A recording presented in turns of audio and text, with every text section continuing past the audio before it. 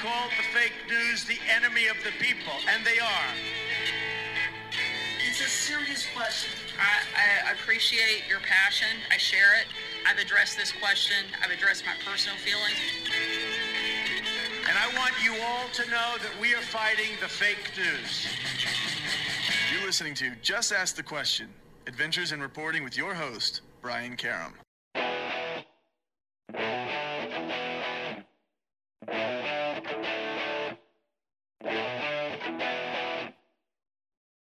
Hi, and welcome back to Just Ask the Question. I'm your host, Brian Karam, and with me for our weekend roundup of the news of the week, as usual, is Editor-at-Large from CQ Roll Call, John Bennett, and former federal prosecutor Michael Zeldin. And today we got a lot to unpack, including the last few days attempt to avert another government shutdown. The elections were Tuesday. We'll take a look at what those mean coming up. And of course, Biden is messaging on the latest Trump polls that show Trump leading in certain critical states.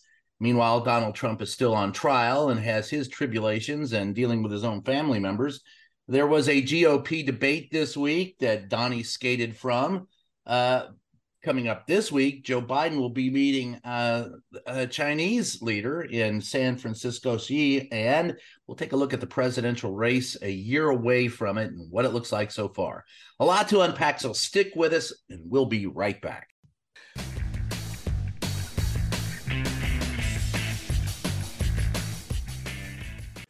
In this modern age of misinformation and deceit, Just Ask the Questions newsletter cuts through the BS and gets to the truth. With Brian's in-depth articles, columns, and exclusive content not released anywhere else. Get the scoop and stay in the know. Sign up for the Just Ask the Question newsletter now at substack.com/JATQ podcast.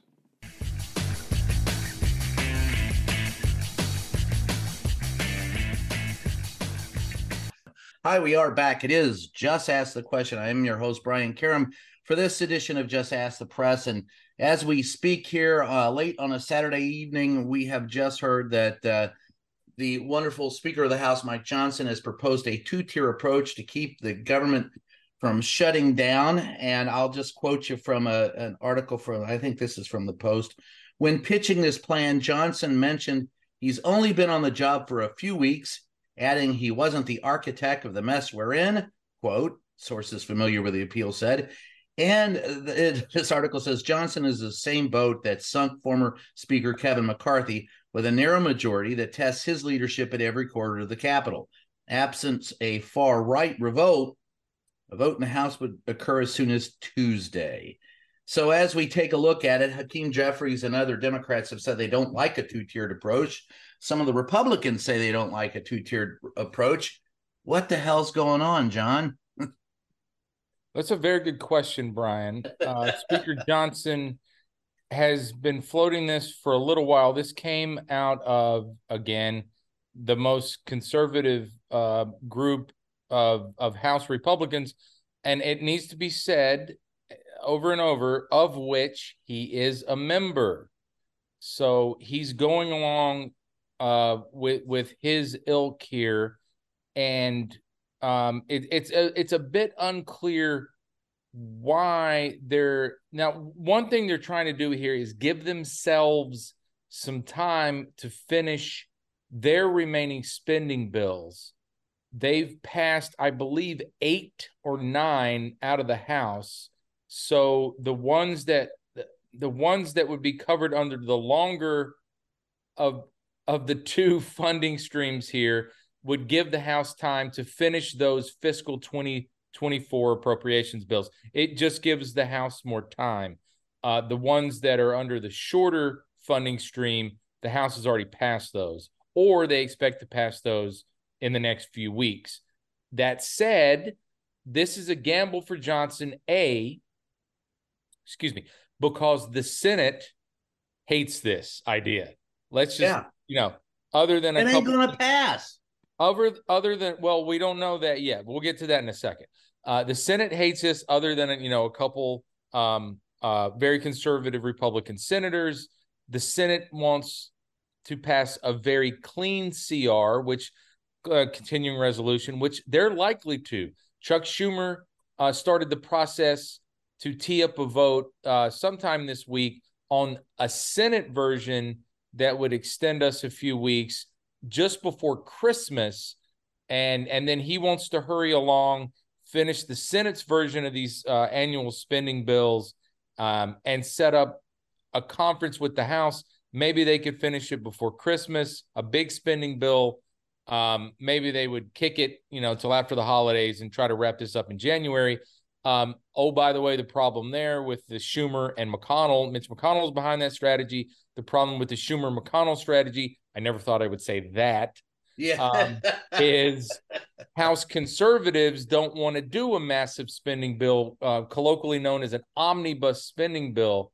I was standing outside then Speaker McCarthy's office in June when Matt Gaetz, Matt Rosendale, and other conservatives said, we're not doing an omnibus. They hate those massive spending bills. They think Democrats sneak things into those. They're too big, etc. So it's unclear how all of this works out. It's unclear, as you alluded to, Brian, if Speaker Johnson even has the votes for this two-tiered continuing resolution, because Chip Roy, a Republican of Texas, he's very conservative. He used to be a member of that very conservative faction. He's gone a little rogue recently. He's kind of doing his own thing. If you think of professional wrestling, he is Sting. He's the renegade. But he's a key vote now because he's come out against this thing. And it's unclear if Johnson would get any Democratic support for this. So he's lost Roy. He can only lose 3 more Republicans. And I'm going to go out on a limb and say there are 3 more Republicans in the House who don't like this thing. There are a lot of moderates, 18 in fact, who come from districts that they won in 2022, but Joe Biden won in 2020. So those are the ones to watch here. Do any of those moderates come out? And some of the conservatives who, let's just be honest, they came to Washington to vote no on just about everything. So I think Johnson is trying to assuage that very conservative faction. But I just don't think he's going to have the votes for this thing. But then if he comes back with a very clean CR until December 13th or 15th or whatever, I don't think he has the votes for that either, unless he's willing to allow it to pass with mostly Democratic votes, the so-called Hastert rule. I'm still shocked Republicans call it that. But then if he violates the Hastert rule and allows Democrats to push a CR over the finish line, well, that was the final straw for Kevin McCarthy, and he got ousted. And I will end my filibuster with this. They did not change the motion to vacate threshold. It's still 1 member can trigger that on the floor. And there is no reason to believe that Democrats would not vote again as a bloc to oust Mike Johnson. And, if the moderates have already had enough on the Republican side of the Johnson era, all it would take is a handful of moderate Republicans to vote with the Democrats, and we have another speaker race on our hand. So they could figure this out. Covered a lot of ground there, brother. Yes. And there's still a chance that come Thursday, both chambers pass a 3-week CR and there's no shutdown. There's a chance they pass very different CRs and there is a shutdown. And there's even a chance that there's a motion to vacate by the end of the week. Stay tuned. There we go. Michael? Well, I remain as confused as ever about what's going on Capitol Hill. I had a moment where I resisted temptation, very rare for me. I was in my podcast, I was interviewing a guy about a book called Wasteland, about our waste crisis. And he says, in talking about a landfill in New Delhi that is essentially the size of a large country, It's an enormous thing, 70 meters high, 69 meters across. I mean, he said you can see it from space, essentially. And he says rhetorically, you can't imagine what it's like. There are people who work on the mountain of garbage, picking out things. That's how they earn their living. Pickers, they're called. He says you can't imagine what it must be like working on a pile of trash and picking out, little nuggets of value. And I said to myself, no, I worked on the Hill for a year. I know what that's like. and this is much of the same. It's a mountain of trash, and people are picking out the little bits of copper wire that may have value. It is just mind-boggling that they can't reach consensus on funding the government, especially given that we have a world that's on fire, and a coherent government in the United States is perhaps among the best options for maintaining world peace. But these guys just can't figure out how to prioritize that which is important and that which is irrelevant. And they are just focused on the irrelevant at the expense of the important. It's not even excellent is the good is the excellent. How do you say it? Excellent, perfect is the enemy of good. There's an expression, right? Perfect is the enemy of good. Right. Good enough sometimes just has to be good enough. Here, they can't even get to good. They're just stuck in multiple bad options. Two-tier funding of the government? Why? To what end would you do something in two steps that you could do in one step?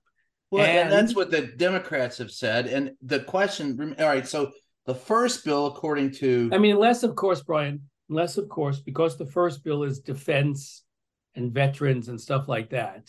Yeah. The cynical analysis is they're going to pass part one on the promise of taking up part two and then not take it up. Well, they would pass them both at the same time, I guess. The first bill would extend funding until January 19th, and you're right, would include military construction, veterans affairs, transportation, and housing, as well as the energy department. Well, that's good because that's nuclear weapons. Then the second part of the bill, which would extend funding until February 2nd, would include funding for the rest of the government. But all of them are just stopgap measures, and even if you're going to pass the first bill for military, it's only good through January 19th. It's just seems to me at the end of the day, it's a half-ass attempt to do the job. Yeah. When I was learning how to write, the teacher used to say, if you can say something in one word instead of two, use the one word.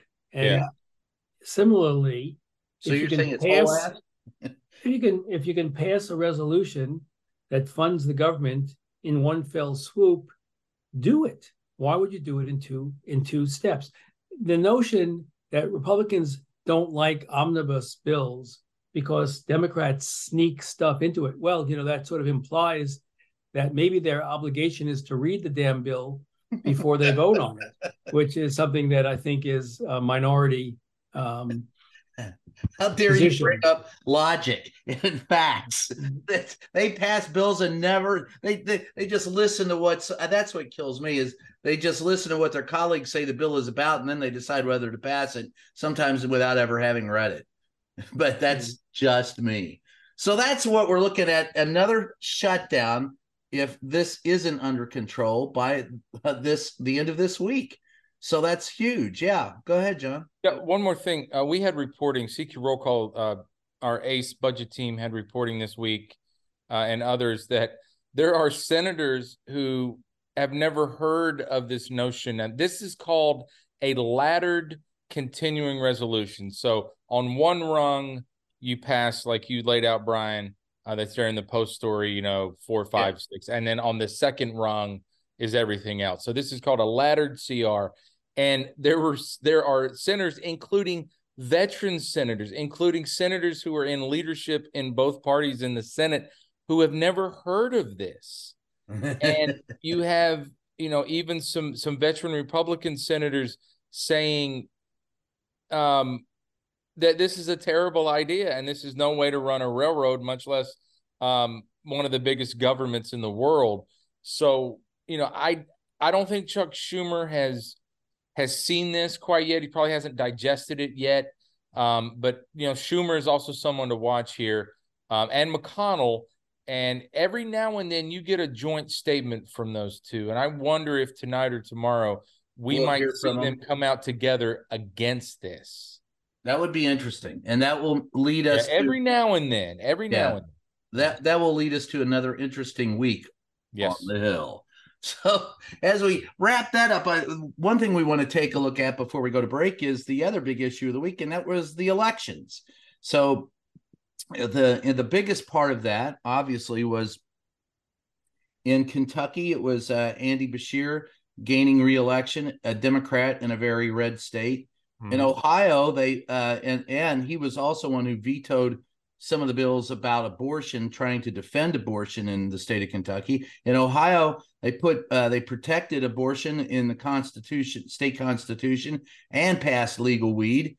And in Virginia, Youngkin, who had said that he was going to go after a total abortion ban, got turned back when both the House and the Senate flipped Democrat. It's a term-limited state, so he'll never get his chance to pass a full abortion ban. So it looks like women's rights and weed are at the top of the department when it comes to votes this year. But let's take a Michael, how does this affect? Does it mean anything except in those states with the abortion issue? Well, I think that what we saw is voters in suburban counties of many states, take Kentucky and the Cincinnati suburbs that are right next to it. I mean, those voters overwhelmingly voted for a Democrat. The Ohio voters overwhelmingly voted for choice. The Republicans lost the House and did not flip the Senate around the abortion issue. So the analysis is that if the Democrats are able to run on the issues, sort of separated from the candidate, Biden, if they can run on the issues, they have a winning hand. If it's Biden and the issues, then I think the analysis is that Biden undermines the strength of the issues, that you need both a candidate who is liked and then the issues that underpin that candidate's campaign. And Biden, from the New York Times Siena poll and the CNN poll, is not the preferred candidate by almost anybody. The one silver lining for Biden is that when you look into the data in the New York Times Siena poll, almost all of the 6 states that, I think actually all of the 6 states that were polled where Trump is ahead and they're the swing states, the answer to the question of if Trump were convicted, would that change your vote? And the answer was yes. Well, that's if he's convicted, no, but it's an important thing as we'll roll into the legal discussion. You see that he recognizes that a conviction in any of these criminal cases could well sink his campaign. And that's why he's so furiously endeavoring to delay the trials after the election, because at that point it's too late, and who cares? John? I'm sorry, Michael. I started thinking about that. Was the question change their vote in the primary or in the general? Yeah, because here it says the question is, as it's described in the article, if the former president is convicted and sentenced, about 6% of the voters across Arizona, Georgia, Michigan, Nevada, Pennsylvania, and Wisconsin say they would switch their votes to Biden. Okay, I'm going to call it. I don't believe that. They're going to vote for Joe Biden. Over. Well, what one of these guys? Yeah, says, I mean, I understand what it says. Yeah, I understand what it says. But we no, know. no. What, I mean, just in terms of the interview, it says, "I'm probably going to vote for Trump, but if he's convicted of a federal crime, I just can't go there anymore." That's sort of the analysis. Okay. I'm going to side with this bloodletting, bitter partisanship that we have. And if those folks are watching certain cable networks, I'm sure some of them will change their vote to Joe Biden. I just don't think it's that high of a percentage. Well, my question is, what do the Democrats? I'll tell you what. I interviewed Danica Rome, who just got elected in Virginia, and she said, and this is something we can get into a little bit. I said, what should the Democrats learn from this, from the votes? And she said, well, it's obvious that women's rights matter, and what the Democrats need to learn is that there are people upset with what's going on in the Middle East, and those people who believe that Palestinian and Jewish innocents are being killed and harmed for no good reason are going to stay home and not vote. And so the biggest fear is that so I guess this election, according to her, shows us that women's rights are huge and they need to run on that, and we're getting the infrastructure package, and the other thing is they need to be aware of what's going on in the Middle East. Well, here's part of the math problem for Biden and Democrats right now. And Tuesday's election results were again very good for Democrats. It's not necessarily that they've won 5 consecutive cycles, but if you look at 2022 and there was no red wave in the House, you can make a case that Democrats have come out on the plus side for 5 straight cycles. The common denominator is that's when Donald Trump came on the scene. Now, despite it all, and Brian, you and I were talking about this yesterday, and you put it more eloquently than I will. Wait a second. You guys are talking secretly without me? We're a cabal. Wait a second. We were caballing. We're a small colluding. Washington cabal. That's us. Oh, man. All right, go on. Break my heart. Go on. Oh, no. Next time I have to invite Michael. There you go. You learned. Yeah. So, I've reported on this and others have reported on this before. This was 5 months ago that I talked to some activists from the Black community and the Latino community, and the polling that they had put out jointly and together, that Biden had trouble with those two camps, which were part of his 2020 coalition. Since then, Arab Americans are not happy with his response to the Israel Hamas war, and Black voters are still upset. Hispanic voters or Latino voters are still upset. He's lost some traction in suburbia. So it's like an onion, right? Biden's coalition. And there's some layers. They're not necessarily off the onion, but if you've ever sliced an onion, it's a blooming onion, and those outer layers kind of bloom, they're laying on the cutting board, but they're still connected. So they're still there, but now how did I put that more eloquently? What was it? Usually I go with sports analogies. I'm trying to better myself, Brian. I'm trying to branch out a little bit. I'm trying to enrich myself as I get older. So they're still there. They're still keepable for Biden, but they're on the cutting board. So they could fall off at any moment. Now, where do they go? Now, Joe Manchin, we might get to this later, the so-called moderate senator from West Virginia, the performative disruptor of all sorts of bills, is not going to seek re-election. Rumor is he's considering a third-party run. You've got Jill Stein, who's probably going to run in the Green Party. It doesn't take much to Michael's point about Arizona, Michigan, Georgia, Wisconsin, Pennsylvania, maybe North Carolina, but probably not. But maybe North Carolina you could throw in there, and maybe one or two others.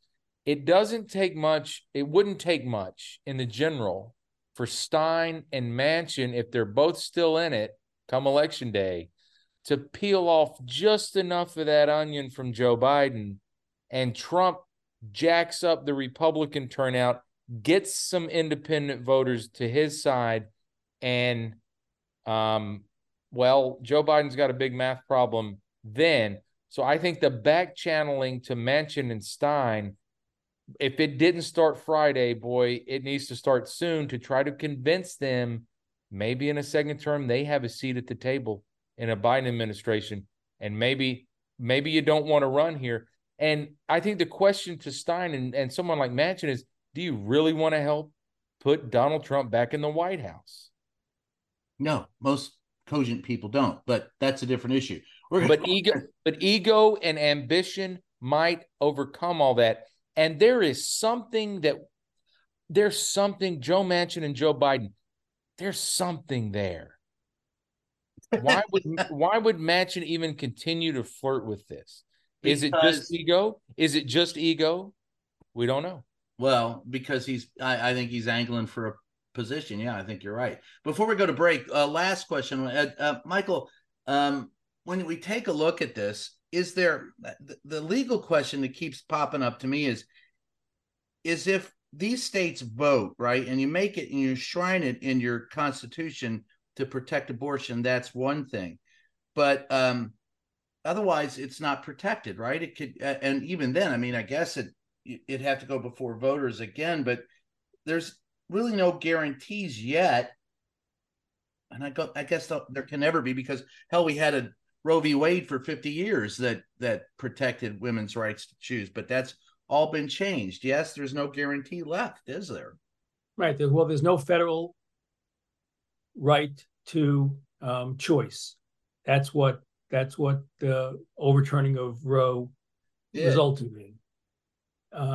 Roe v. Wade enshrined the women's right of choice into the Constitution as a privacy right matter, and they, in Dobbs, reversed that with the notion that it would now then go to the states, and that states would adopt laws determining what the right of access is and what reproductive rights mean in their states. In Ohio, the voters voted, I think it was 56 or 57% of the vote said, we want a right of choice enshrined in the Constitution. What it doesn't answer for me necessarily is, what does that right of choice consist of? Yeah. Would it, for example, it be consistent with a right of choice constitutional provision to have choice, but capped at 8 weeks or 10 weeks or 16 weeks? I mean, I don't know how the right of choice in a state constitution is evaluated, meaning, let's say they said, yes, you have a right of choice, but you have to terminate within 1 week of pregnancy. Well, no one knows necessarily if they're pregnant within 1 week, and they'd say, well, that's effectively no choice at all, and that might be declared unconstitutional.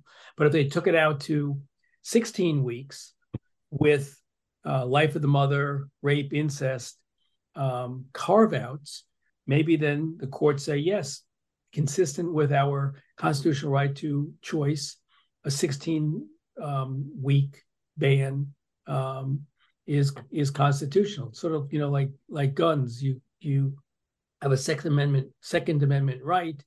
That doesn't imply that you can't put reasonable restrictions on access.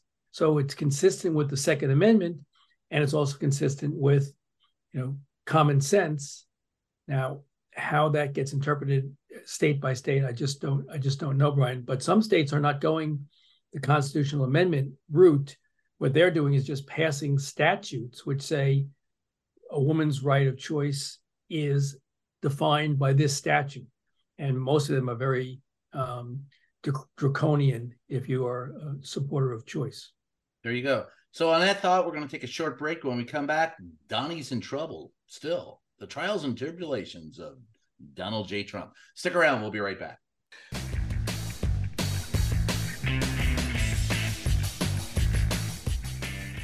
Hey, Just Ask the Question podcast listeners. If you've got a second, head on over to Twitter and follow our official page, JATQ Podcast. That's JATQ Podcast.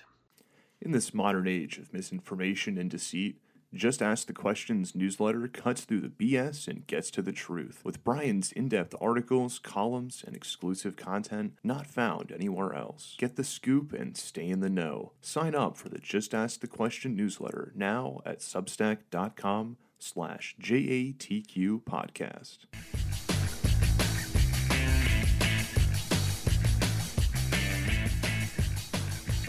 Hi, we are back. It is Just Ask the Question. I am your host, Brian Karaman. With me, as always, editor-at-large from CQ Roll Call, John Bennett, and former federal prosecutor Michael Zeldin. And Michael, before we went to the break, we were talking about the trials and tribulations of the right to choose. But now Donnie is still in court this week, and man, I don't even know where to start. All three of his children. I don't even really know where to start with it. Right, that got me, Brian. That got me. All right, I'll start it for you. Okay, well, let me throw this out. This is the part that I was hoping to avoid this part of the conversation. Yeah, I know. Will you throw something out? So I'm going to throw this out. So here we are. We're sitting in court. It's civil court in New York. Don admits he signed the paper. It's a summary judgment on some of this, that, you know, there was fraudulent activity. All three of the kids said, hey, that was Dad's bag. I had nothing to do with that. Dad signed the papers. He was responsible for the valuations. I didn't do it. I'm sorry, Brian. He also, Donald Trump also admitted, I believe it was the Trump Tower penthouse was overvalued. Yeah. So what are we doing? I don't know why we're covering. I don't know why I'm seeing him come out of the car, sit down. We've got video of him approach. It's like it's like Alice's Restaurant. We got the Northwest approach. We got the 8x10 color glossy pictures with the circles and arrows. What a reference. Sorry, but Michael, what the hell's going on?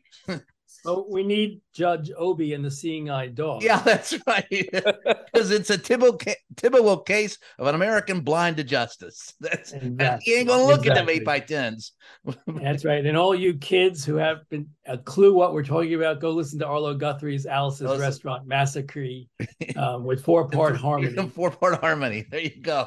So, and you'll figure it. You'll figure it out. You know, if people on listening to this podcast learn nothing substantively, at least they'll get some cultural references, you know, that they can refer to at cocktail parties or something with adults. How'd you know about Alice's Restaurant? Well, I heard it somewhere. Yeah, exactly. Anyway, so the civil trial in New York starts anew on Monday, unless, of course, the judge grants Trump's motion for directed verdict, meaning ending the case, which he has taken under advisement, but it's very unlikely that will happen. So barring lightning striking and the judge dismissing a case that he's already ruled summary judgment for part of, the Trump kids will start Monday with Don Jr. being the first witness. And it'll be a very interesting thing, since in the testimony where they were called as a hostile witness by the Attorney General, they mostly had amnesia, except when it was convenient. It'll be interesting to see whether medical science has created a cure for amnesia when they go on the stand again on direct testimony on behalf of the Trump defense, because they've admitted essentially, I know nothing. It's, the Sergeant Schultz from Hogan's Heroes. I know nothing.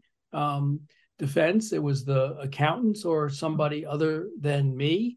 Leave me alone. So when they get called on direct exam by Trump's attorneys and their own attorneys, because the two boys are on trial too, what is it that they add that doesn't create an inference that the first time around they were dissembling or being untruthful. So it's a little bit tricky to figure out what they say and why they didn't say it before, and have their attorney on cross-examination bring out whatever they wanted to bring out on what will be their direct testimony. But it goes forward. They still have to prove 6 counts in this case. They gave partial judgment, summary judgment on 1, but there's false documents, conspiracy to submit false documents. There are a batch of substantive and conspiracy counts that attend to this trial still, and that has to be tried.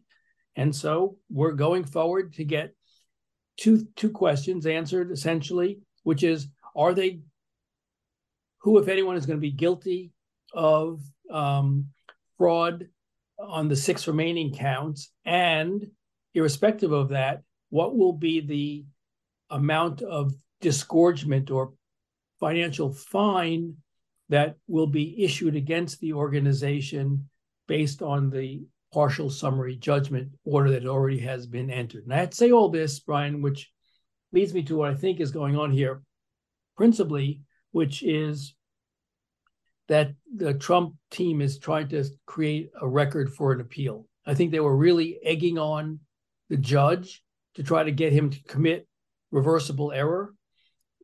They have proposed 3 expert witnesses. The state has said they're not needed. You've already resolved that.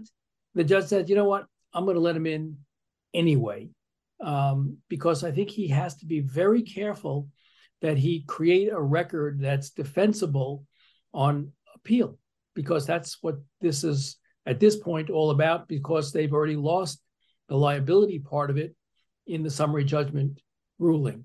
Now, so we've got a lot of stuff, a lot of very complicated lawyering decisions here. What do the kids say? What does Donald Trump Sr. say on the witness stand in their own defense? What sort of record are they creating for themselves about the summary judgment or the remaining 6 counts? All that stuff is pretty dicey stuff, and the judge has got to walk a very tightrope to make sure that the defense gets a fair shot at presenting its defense and not being curtailed like the summary judgment motion did, which will result in an appeal and a reversal and an appeal. Well, let me ask you this: when you're talking about the other 6 charges, this is all going on concurrently, right? There's not going to be a separate case, right? This is all going on right now. Right. And there are 2 things going on right now. Part of it is they're taking evidence related to the fines, and part of it is evidence related to conviction or findings of liability on the 6 things, and then whatever fines attend to those if there's a finding of judgment. Right. And the point that I was trying to make in all of that is that it's all in front of the judge. This is not a jury trial. Correct. So, there was no jury trial requested by Trump, and it's not clear had they requested it whether this type of case, which is sort of a unique case, and a jury trial, if requested, would have been available to him. But regardless, right, Trump's team did not ask for one. Okay. So that leads me back to, even though, and do you want to talk a little before I go forward? Because I'm going to get right into something that I know John's going to want to jump in on. But do you want to, is there anything else you want to bring us up to date on the felony stuff before I go forward? Well, yeah. The Mar-a-Lago documents case, the judge has issued an order saying that for now, she is not going to delay the May trial date for that case. What does that mean?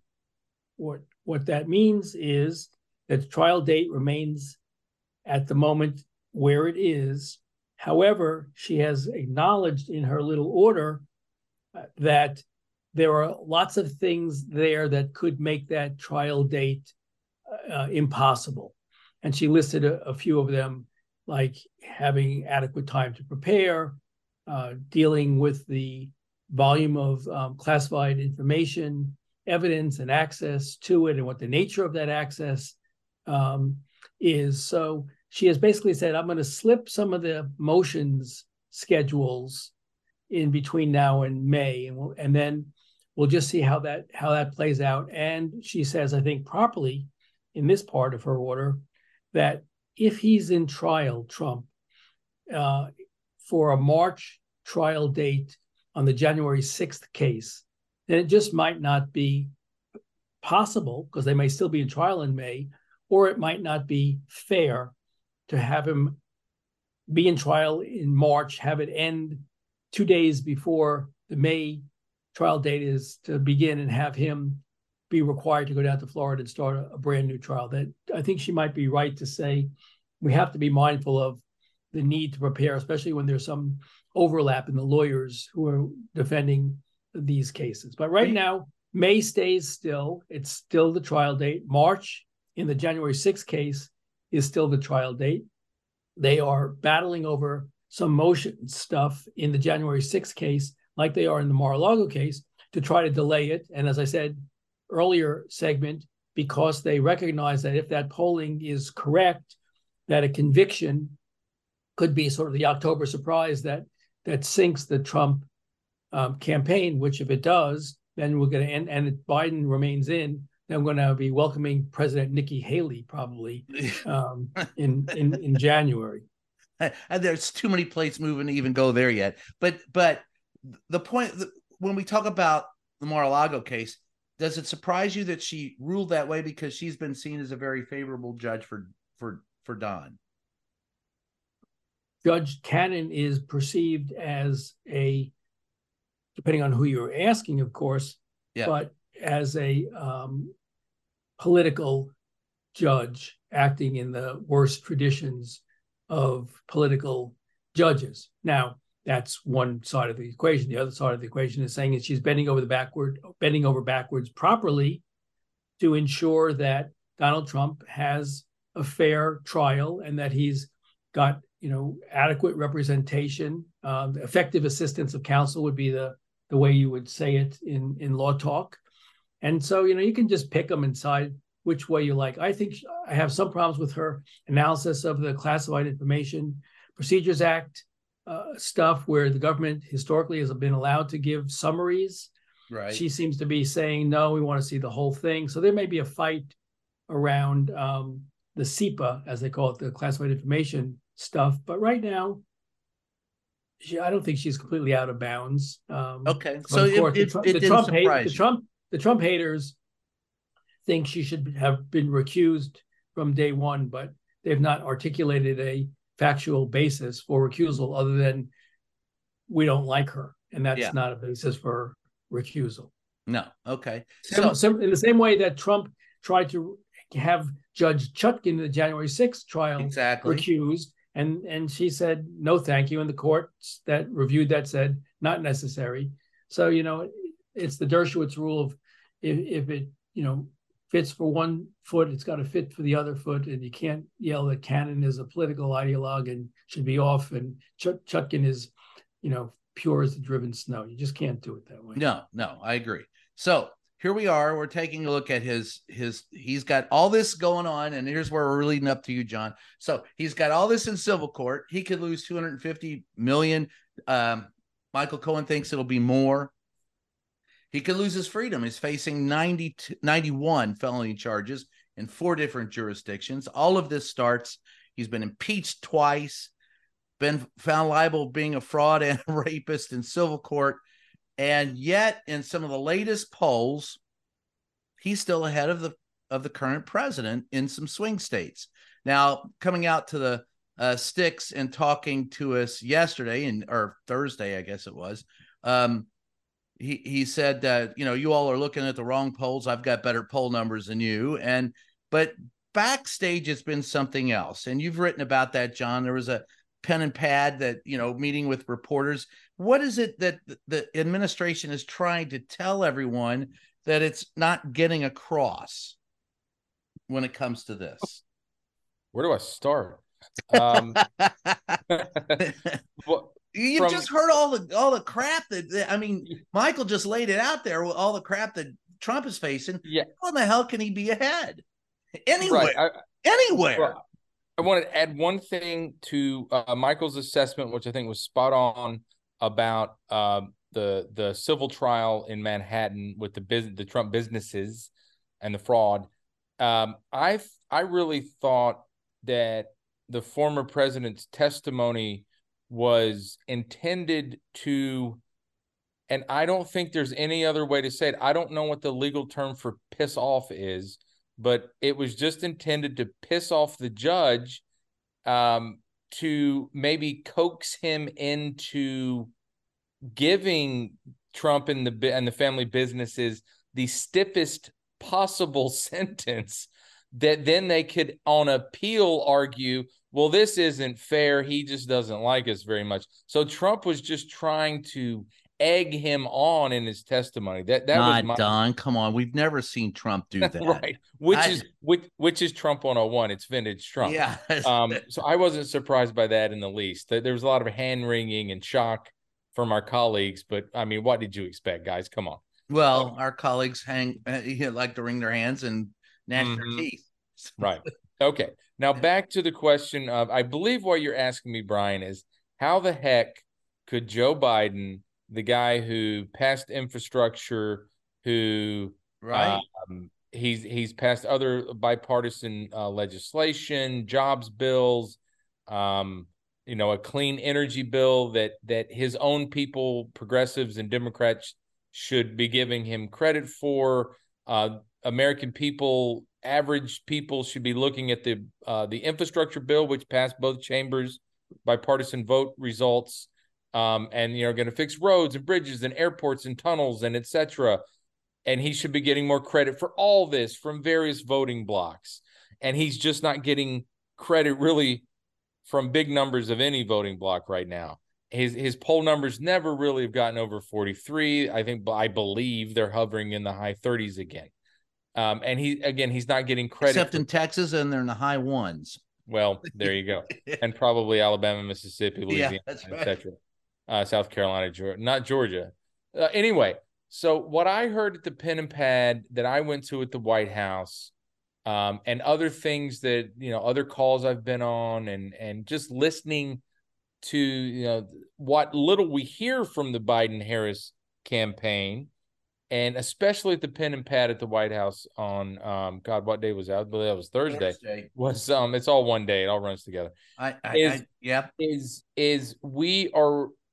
We're message-wise, we're holding back right now, and that's because a calculation in Biden world that voters aren't paying that close of attention right now, and B, they want to see how these trials go with Trump. They want to see if these trials will somehow, to Michael's point with the polling data he was reading earlier, the trials kind of disqualify Trump eventually. And, voters aren't paying attention. But when all of this plays out a little more, and it should start playing out in mid-spring or thereabouts, then we'll really hit hard, as this official said, telling the story. And then voters will be getting more and more serious about the election and about the decision they'll have to make, which as we sit here right now, is Donald Trump or Joe Biden. And once voters get serious and listen to our story and see Trump in all his legal trouble, maybe convicted, maybe almost convicted, they'll come around, and they'll all, not all of them, but in significant enough numbers, especially in those 6 or 8 states that I know I sound like a broken record about, enough of them will come around to President Biden's side, will win re-election. They'll give him credit for infrastructure. They'll give him credit for the inflation bill. They'll give him credit for everything. They'll give him credit for maybe avoiding World War III in the Middle East, helping Ukraine, and we might just eke this thing out, but Donald Trump will never be the president again. And it's almost like two acts. They're expecting it's piss poor PR. No, it's not PR. Well, it is PR. It is. It's piss poor PR. It's a piss poor strategic PR. Yes. I can't get over. Michael, PR. We've talked about this. And they're expecting these two axes to eventually meet, and voters. That's a hell of a gamble. That's a hell of a gamble. I wrote in my newsletter, and this is the last thing. I wrote in my newsletter that in the oversaturated media and disinformation country that is America, it is a hell of a gamble to expect these axes to magically line up in your favor. Well, and look, we've been sitting at, Michael, we were just talking about Trump. I'm sitting here watching Donald Trump get out of a car. That passes for news. Why can't I at least see a sign on the federal highway that says your federal tax dollars at work, like I used to growing up? Why isn't I think the biggest problem the Biden administration has is they are waiting for this magical alignment, and they're not trying to at least tell us what the hell it is that they're doing. Michael, your thoughts on it? We've talked about this ad nauseum, and my answer remains consistent, which is he needs to be out there. I keep saying a la Harry Truman in 1948, where he crisscrossed the country, Truman did, on a train, just talking to average voters, saying, this is what I'm doing for you. This is what I have done for you. This is what I will do for you. Because, to go back to our reproductive rights conversation and the results on Tuesday, it appears that the Democrats have the stronger hand on a matter of great importance to over 50% of the electorate. And they need to play that hand, and they also need to play their infrastructure, what it's gotten for them. Now, the economy is still a bit overheated. The stock market is doing well lately. The jobs numbers are still consistently good. Inflation is higher than it should be. As you know, my view is that that's because of price gouging. If you look at the profits that the oil companies have made this past year, they're astronomical. Yeah. Yet our gas prices are higher than should be sort of allowed. I'll go with allowed. I'll say that. I sometimes favor price controls, wage and price controls. But more price than wage. Yeah. So they just have to get out there and sell their story. But to John's earlier point, which is to his onion point, which is that there are, this was a coalition that was, sort of put together with, chicken wire and duct tape.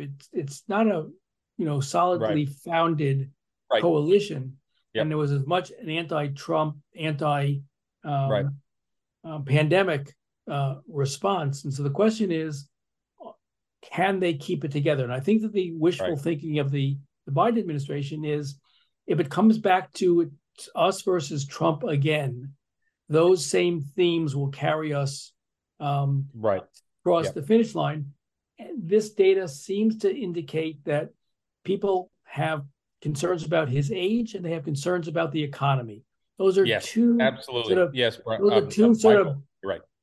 Those are two sort of branding issues. Right. If you're branded as too old, if you're Al Gore and you're branded as a liar, or you're John Kerry and you're branded as a swift boat fraud, or Michael Dukakis in the tank. Once you get branded, it's really hard to undo that brand. And I think the Republicans have been working. Unless you're Donald Trump. Well, no, yes, that's true. But what I'm saying is the Republicans have been working very hard since day one, hitting the age question. Now, the difference between Biden's age and Trump's age is minuscule, minimus. And they both make a whole lot of flubs on the campaign trail. Yet the mantra is Biden is too old and Trump isn't. And that's a big problem. They gotta turn that narrative around. If it's doable, it may be too late. That may have passed. That horse may be out of the barn. And they may have passed on that opportunity. Then they're left with the issues, and most predominantly, the economy is stupid. And can they say that the economy is improving and will be improved because of our policies, and don't have this romantic view of what the economy was like under Trump? Because in some sense, the economy that we're in now is the result of Trump's economic policies, just like George H.W. Bush inherited a horrible economy from Reagan, and it cost him the second term. Yeah, it did. Not to mention Ross Perot. But. Yeah. Before we go to break, last thoughts, John. Yeah, one point, building on what Michael said, there was a poll out this week from a new polling firm called Blueprint, and voters in that poll, and this is tens of thousands of people, is a very, very expansive poll. The conclusion was voters are frustrated that Biden, he talks about Bidenomics, whatever that is, and he talks about the economy and bullshit these term. Right. And he talks about jobs a lot. He talks about union jobs. But what they want him to focus more on and talk about more publicly, to Michael's point, is getting prices down, is getting at inflation. And it's not in every sense that prices are still going up. It's that they haven't come back down to pre-inflation levels. Right. And the administration seemingly, I mean, yeah, they're going after junk fees. I booked a trip recently. Yeah, I think we can all get behind that. But they don't seem to be doing much at all to bring prices down again to where they were, or even halfway to where they were before this bout of inflation. And the Blueprint poll said that's what voters want to hear, especially independent voters. They want the president to tell, this is what I'm doing to get prices of eggs and gasoline and travel and just about everything, milk, back to where it was. And they don't hear the president saying that, and they're very frustrated. That's a problem. His age is a problem. He can't do anything about his age. He can be self-deprecating about it. He can own it. We saw a couple times this week. That's what Reagan did. Yeah, that's right. Yeah. Someone in an audience this week, the president was giving a speech, and this happens. These venues are hot. The TV lights. You've been there forever. You're standing up. I think someone kind of passed out, and Biden made sure they were okay. And then he said, "I want the press to know that wasn't me." Yeah, fell out. So you can do that and own it and acknowledge it. And number two, this campaign, number one, the White House is a little too worried about the Hatch Act because they saw Sarah Sanders and Kayleigh McEnany as walking examples of the Hatch Act. Now, yes, they were violating the Hatch Act from the White House podium every day, but that's a different story. But these guys have overcorrected. What this campaign is going to need are some talkers to go on TV. And then you go on TV and you defend the president. You make the case, you attack the opponent really hard on all the democracy, January 6th, overturning the election, all of that stuff. They need talkers. And then that gets clipped and shared on social media. Right now, one thing I think the Biden-Harris campaign is really lacking are talkers. Effective communicators. Hell, we can't even get them out of the only one that comes out and talks to us is John Kirby. So that's it. So yeah, but I'm not talking about Kirby at the podium in the. I know what. No, I mean I'm talking about on the sticks, out on the shows, in the street, everywhere else. I'm talking about people affiliated with the campaign, not the White House, who were freed from this Hatch Act overcorrection. They're attached to the campaign. They can say whatever the heck they want. And I'm just saying that we don't expect that's what they're going to need. That's what they're going to need. Yeah, but don't expect that because the administration only gives us Karine and John. Sometimes together, sometimes John out on the lawn. We're going to take a short break, and I want you to keep something in mind as we come back. We've got a couple things to talk about, but there's one thing that we kind of skated around, and let's talk about it when we get back.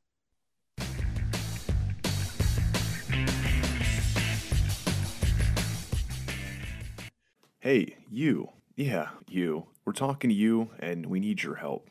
As you probably know, independent journalism is a vital pillar of our democracy. Like everything else, it's not free. We're asking all longtime listeners of the show to help support us by becoming a member on Patreon. For the price of a latte, you can help guard democracy. Join us today at patreon.com/JATQ podcast to help us keep bringing you the podcast you love and the facts you deserve.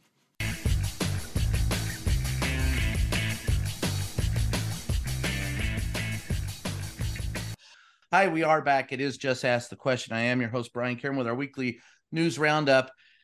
Just Ask the Press, and I don't really think we can. I can't anyway. I've just two beeps on my phone as we're talking about this. In the West Bank, Palestinians face increasing restrictions, settler violence as the Gaza war escalates. People are fleeing, trying to flee. Finally, you have Israel agreeing to a 4-hour cessation of war activities every day to put in supplies or take people out or get hostages or whatever. And at the same time, there's been an increase in, anti-Semitism across this country and Islamophobia. And are we doing anything? Are we involved in this in the wrong way, or is our government doing something wrong when it comes to what's going on in the Middle East? Michael, I'll let you have the first crack at it. It's so complicated, Brian, and there is no right answer. There's human tragedy on both sides of the fight. If you can go online and find the videos of what Hamas did in Israel, you'll just not understand how people could be so inhumane as to decapitate people with shovels, kill their children in front of their parents. I mean, it's and doing it pridefully, bragging. It defies any understanding that I have of human beings. On the other hand, the assault on Hamas in Gaza City is leaving way too many people dead and injured. But I don't know how, if you are facing an enemy, Hamas, who's entrenched underground, and maybe they're under hospitals, maybe they're under schools, maybe they're just underground, and you know that they still believe that they have to annihilate Israel and kill Jews from the Jordan River to the Mediterranean Sea, then how do you not pursue that fight? How do you create a pause or a ceasefire when all apparently knowing analysts say that a ceasefire will just allow Hamas to rearm and reconstitute themselves? That's what the White House has told us every day.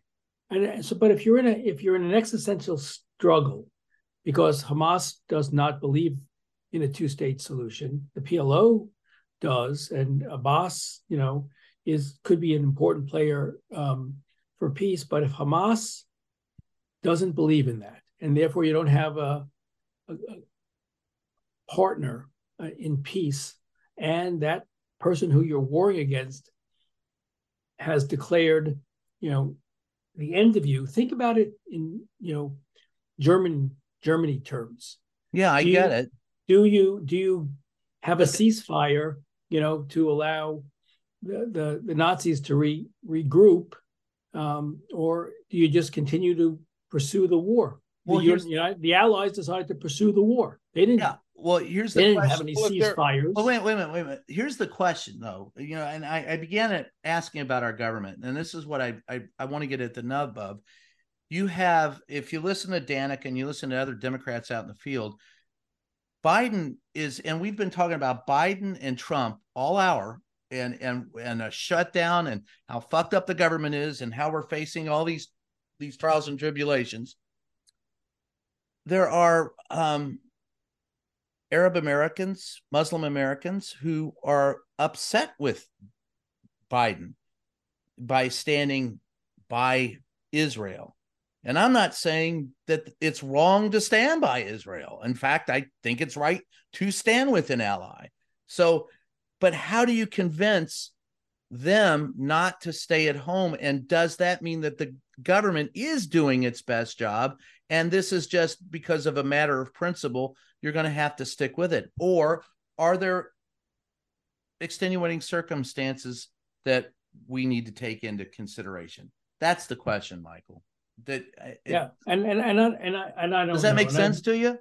Yeah, but I've never really felt comfortable sort of telling Israel what I'm not either. Yeah. No, I'm saying, but it puts us in. But isn't it the United States' responsibility to also tell Israel what not to do? Well, yeah, or well, that they can good point. reason. And I think that's already happening, by the way. Yeah, and it is. Oh, but, I think it is too. That's why we got the 4 hours.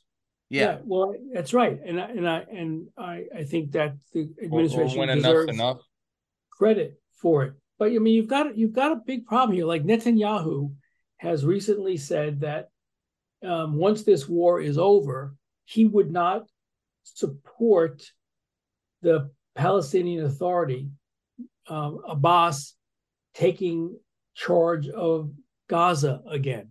Mm-hmm. So if the PLO is not going to, the Palestinian Authority is not going to take over Gaza, if you're not going to have a unified government between the West Bank and Gaza, how do you make peace? And I don't know if we would accept that, would we? Well, I don't know I don't know. Again, I mean, it's kind of against the two-state. I mean, we supported what choice would Biden have? None. I mean, at some point in time, the only leverage you would have over Israelis is what? Withholding aid? Well, maybe, but Blinken, Secretary of State Blinken, has said that when the war is over, because Blinken keeps asking the Israelis, so what's the plan once the war is over? Yeah, we keep asking that too. Right, and as you said, as I've said, I think on this show, I sort of favor a Marshall Plan. I think that they really need to go the two-state route, and then they need to put in massive amount of monies to rebuild Gaza and create a viable economy.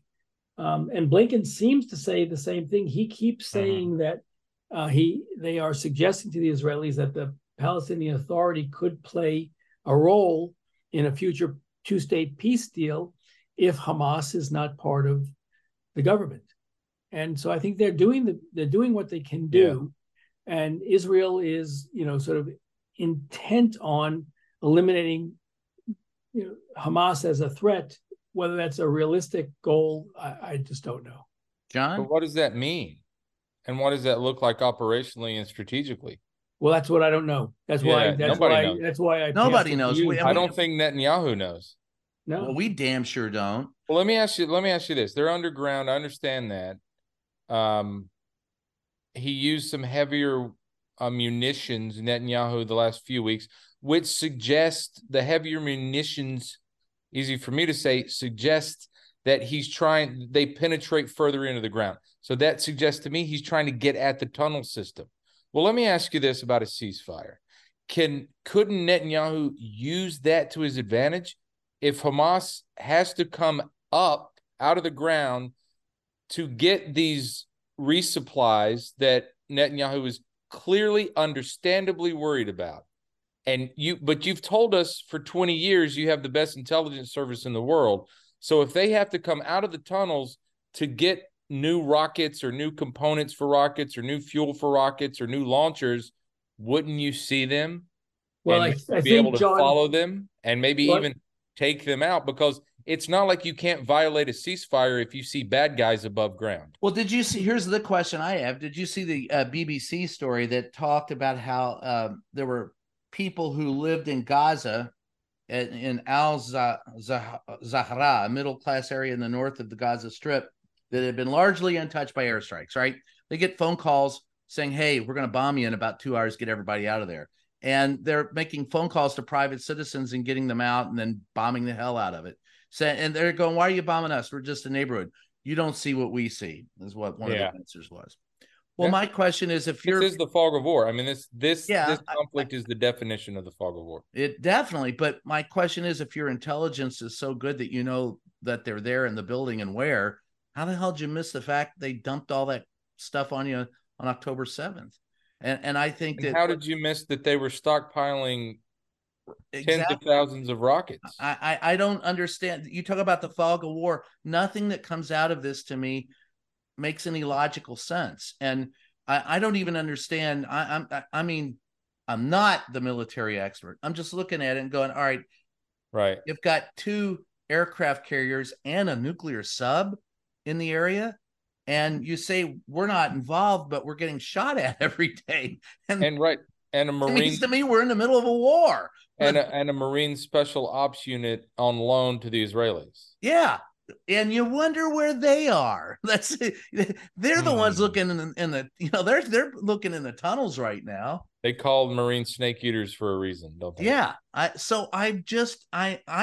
don't know that we're hearing any of the truth from anybody about what's going on over there. Oh, no. And our government, Brian, I'm maybe to put a bow on this, you ask, is the U.S. government doing the right thing? I think right now it would be unreasonable to expect, that the U.S. government is getting it right or anything close to right in a conflict like this. They're just trying to keep the lid on this the best they can. Yeah. And I think that's a reasonable expectation. If they can prevent a broader conflict and this thing winds down in 3 or 4 months, that's a huge victory. There are a lot of casualties on both sides, but if Biden can keep this, they don't like it when you say contained. You know that better than me, Brian. Yeah, I asked the question. If he can keep this limited to where it is now, it doesn't go to the West Bank, it doesn't go to Lebanon or beyond. We don't get in a shooting war with Iran. I think I think for folks like us, it's a victory for Biden. I don't know how American voters would judge it. Well, I think it's a victory for the world. I'm just, being able to, and I know, as John said in the briefing room when I asked the question, he doesn't like the word containment, but if it's not expanding, you're containing it. Right. So I mean, I hate to burst your bubble there, but that same thing to me. Difference that makes no difference is no difference.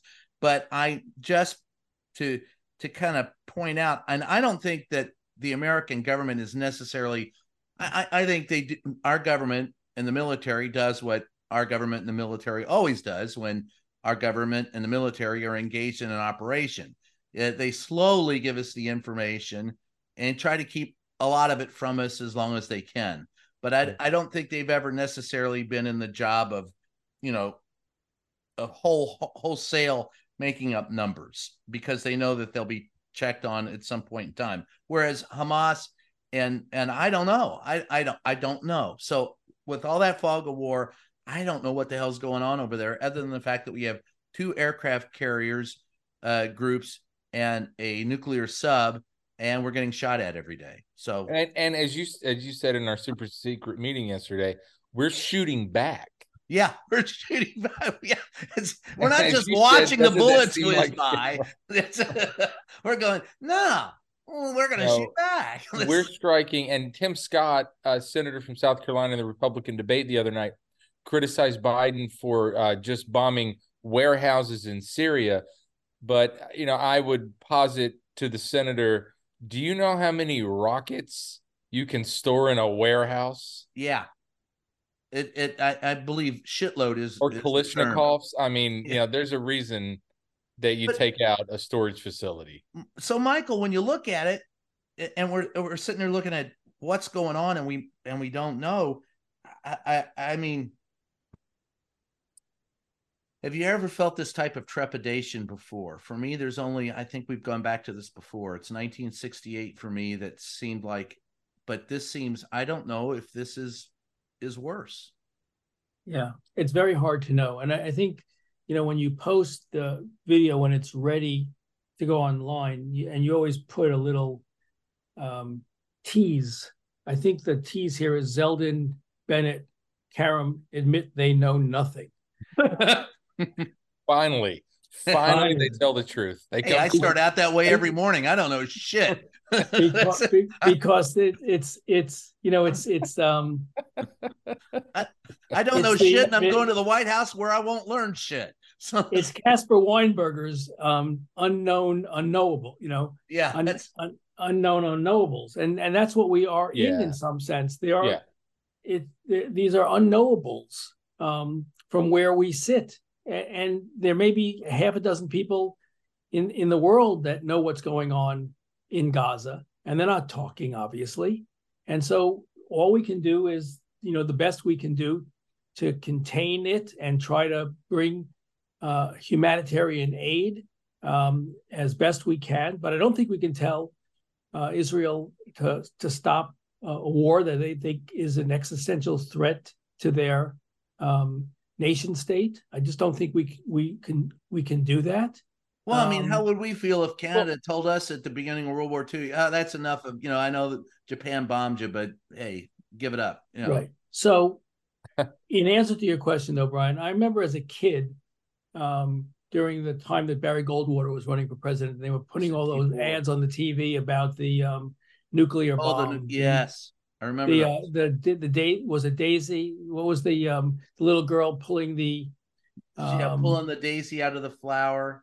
Right, pulling the petals out of the flower as a nuclear countdown is going on simultaneously, and then there's the bomb. That was pretty scary, and I never quite understood why, if I put my head against the locker or under the desk, I would be safe from nuclear holocaust. But I don't know why I had to sing "Duck and Cover" while I did it, but we did. Yeah. I don't think. Yeah, sorry, Michael.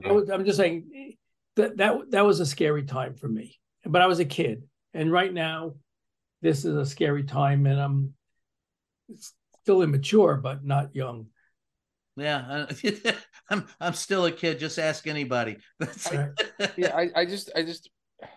I don't. The progressive left in America, yes, is telling Israel to stop, but the point of more moderate or perhaps reasonable or strategic or geopolitically strategic folks, I think it's not that the U.S. should tell Israel to stop. There was a former Pentagon battle damage assessment analyst quoted in the Washington Post last weekend, and his conclusion, and he had done targeting in assistance of Israel in a past conflict, and he said, just based on what he can pick up on open source satellites and what the Israelis are saying they're firing and everything, is they are indiscriminately in some cases firing rockets into Gaza. That these aren't the targeted strikes that they're describing. And then he uses the heavier munitions, and that says something else. So that's what my point is. That's the healthy role the U.S., the French, the Brits, and others can play here is, Mr. Prime Minister, don't just knock down apartment buildings because you feel like you need to do something. Be a little more targeted here. And again, you say you have the best intelligence service, then use it smartly. I think that's what the more strategic parts of the U.S. apparatus is trying to tell Netanyahu. Not stop. Everybody wants Hamas eliminated. They can't be, after what they did. I think that's the message, and I think sometimes there's an overreaction. The message is we want Hamas dead. Sure, but we want you to do it in a little more peaceful fashion. We want innocent Gazans less dead. Yeah, I get it. I want innocent everyone's less dead. And Same Hamas. Here. And here's I understand why we want to support the Israelis, and this can never happen again. But it doesn't mean that an 8-year-old Gazan girl who has nothing to do with this needs to die. No, the problem is strategically, how do you remove? And I don't know that any of us have this answer. Certainly, it's being bandied about at levels higher than the three of us. But yeah, and this is what there are levels. Wait a second, there are levels higher than the three of us. Well, not anymore. Hey, I'm just trying to help. Here's the deal. You have 50, and this, they had to sit down and look at the numbers. 50,000 Hamas fighters buried within a city of 2 million people, and they're holding those people hostage. How do you get them out? How do you jackhammer them? Yeah. I mean, if you had 50,000 assassins, I guess you could go in and just do it that way. But was there a more, I guess the term is surgical. Is there a more surgical way to remove the Hamas cancer from the body politic? That's where they're at. And I don't think that from the actions that we've seen that the leaders in any country have figured out a way to make that happen, or at least we haven't seen the results of that if they have. What we do see is continued devastation and destruction to the point where people don't think they'll be able to live there after this is over with. And you know, you're going to have a Marshall Plan to build it back, I guess. And that's where the other Arab states need to step up. You know, this can't just be Israel or the what is it now, the PLA. It can't just be it can't be either Netanyahu or whoever comes after Netanyahu if he is is forced from office. It can't be the Israeli prime minister or Abbas. The other Arab states have a role to play here, and let's be frank, have they ever really stepped up and helped here? I won't be Frank, I'll be Brian, and say the answer is no. But with that, we have solved the world's ills. Once again, we've done it. Without us, man, I'm telling you. So, Michael, where can we get you, brother? Plug away. So the podcast is called That Said with Michael Zeldin. It's a book-based podcast, and it appears almost every week on all of your favorite and less favorite podcast apps. And John? Well, we've got a government shutdown coming maybe at the end of the week, so check out CQ Afternoon Briefing newsletter Tuesday through Thursday, and my weekly column on rollcall.com on Friday. And be sure to, if you're not a CQ subscriber, be sure to follow along for all the shutdown drama at rollcall.com. Our budget team will be all over it all week. The name of this is Just Ask the Question, and congratulations to all of you. I just found out from our producer that we are among the top 30 of podcasts on Good Pods. So thank you, Good Pods, for the plug, and for everybody who sticks around and listens to us as we pontificate blindly on the fate of the world. To good music, good sports, good football. Not blindly, I hope, not completely. Blindly to good football and good music. and as Bob Dylan said, even who has to stand naked. So and that's not Michael, but that's the name of the podcast again is called Just Ask the Question. You can catch me at salon.com every Thursday, and wherever fine podcasts and books are sold, you can also find the book Free the Press. I'm Brian Karam. Listen, thanks a lot for joining us. We will catch you next week.